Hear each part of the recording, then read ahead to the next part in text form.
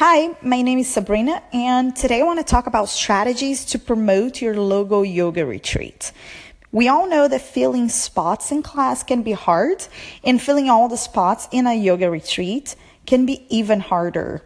So a recent discussion on ideas to market a wine and yoga retreat came to light in a Facebook group, and we shared lots of thoughts. So long story short, there's no easy way out. You have to either spend a lot of dollars on Facebook and Google, or you could use some of these ideas and put it to work.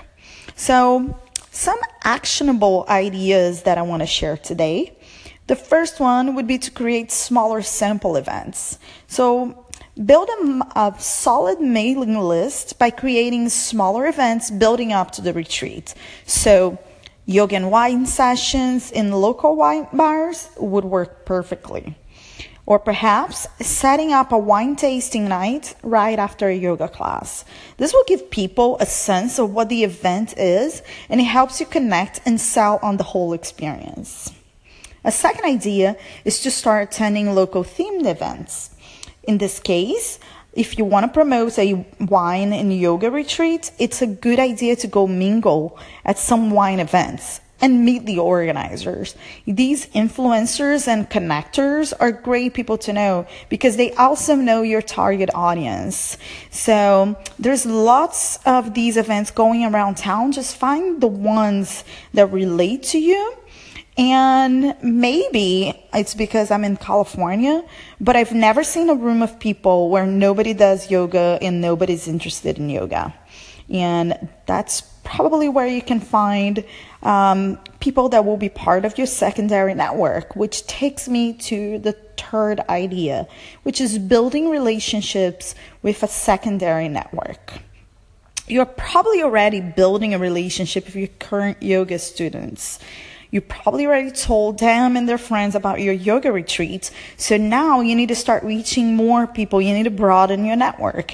And that's what I call a secondary network, because it goes beyond who you think at first, which are your yogis. So for example, if you build a good relationship with hostesses and bartenders and servers and wine bars, they can help you promote your wine and yoga retreat to the right customers. They do talk to lots of people, and they're always looking for nice things to chit-chat with their customers.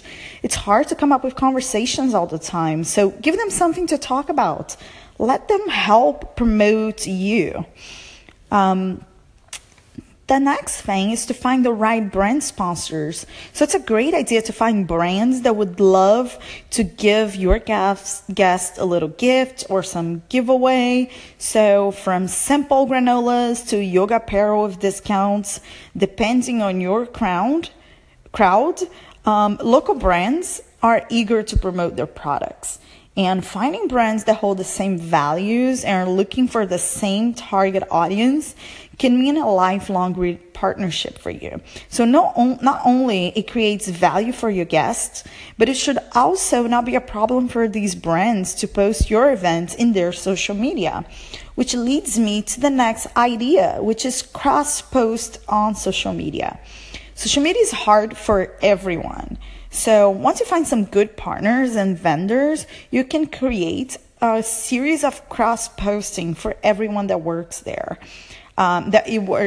Cross-posts that work for everyone. So for example, you can post about the food that people will eat at the retreat, and that engages the food providers or the chef.